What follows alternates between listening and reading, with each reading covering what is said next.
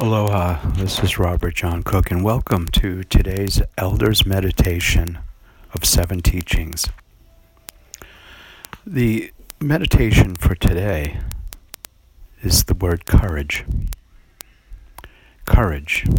It's one of the most important 7 teachings there is because courage gives us the strength to reach inside ourselves, to believe in ourselves, to take an inventory of our positive assets, to take a look at our blessings, to take a look at what's been given to us, to what's been shared from Great Spirit to us, to what we believe in, our passion.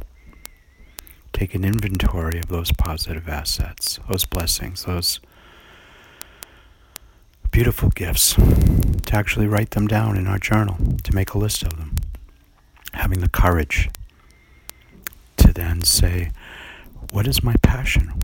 Taking these positive assets, taking this inventory, what do I have the courage to take a look at my passion? What do I have passion for? What do I have passion for spiritually? What do I have passion for physically? What do I have passion for emotionally? What do I have passion for intellectually?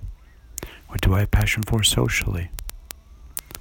And last, let us not forget, what do I have passion for financially, economically? What do I need to sustain my living? Not out of greed, but out of simplicity.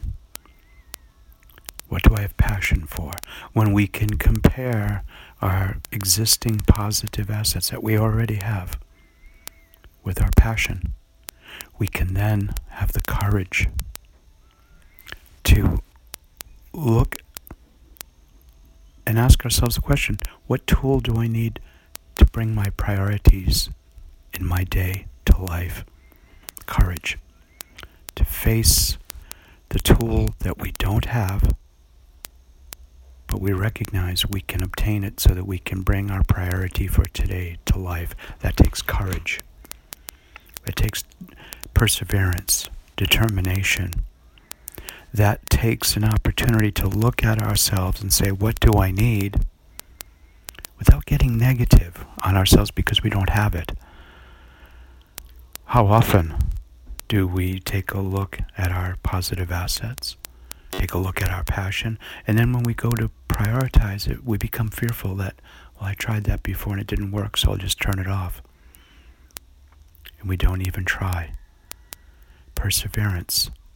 We recognize we have a tool. When we believe we can take and build that tool for ourselves, doors are going to open because we will have accessed the opportunity through meditation to ask our Great Spirit to help deliver that tool we need to make that priority. So today's meditation, take a moment with your journal. Take a look at your positive assets, your blessings. Make a list of them. Take a look at what you have passion for. Compare the two. And fill in the blanks, the tools that you need to bring that priority to life. And then meditate with your Great Spirit. And ask for the blessing for that tool to come to life so you can have that priority and live that dream. Go get them. That's today's meditation of 7 teachings from Elder Robert John Cook.